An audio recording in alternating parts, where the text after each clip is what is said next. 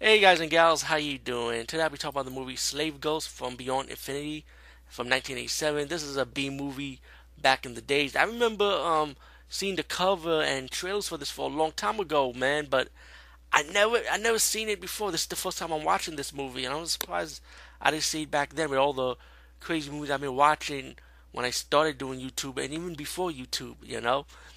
But now I'm talking about it, right?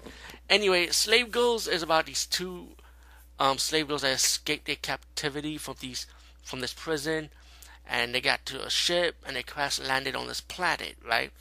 And these two girls like they end up being in this mansion castle like run by this guy like he's like a hunter, which you could tell.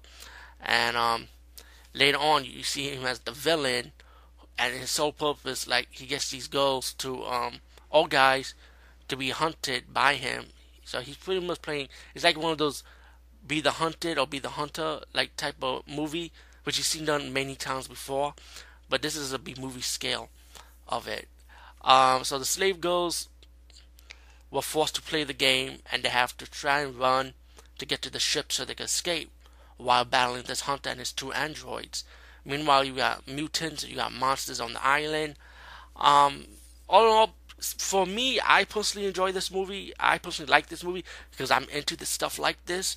But the movie has, well, you can tell from the covers and with a title like Slave Girls, of course, it's like hot looking chicks, and they do get naked. Yeah, if you guys do want to know.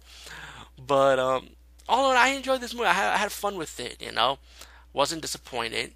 So if you're into B movie romps, camps, independent like movies like this, growing up back in the days, for me, like I said, I totally enjoyed the stuff like this. Slave Girls from Beyond Infinity, definitely check it out. But if you're not into this type of movie, then you know what?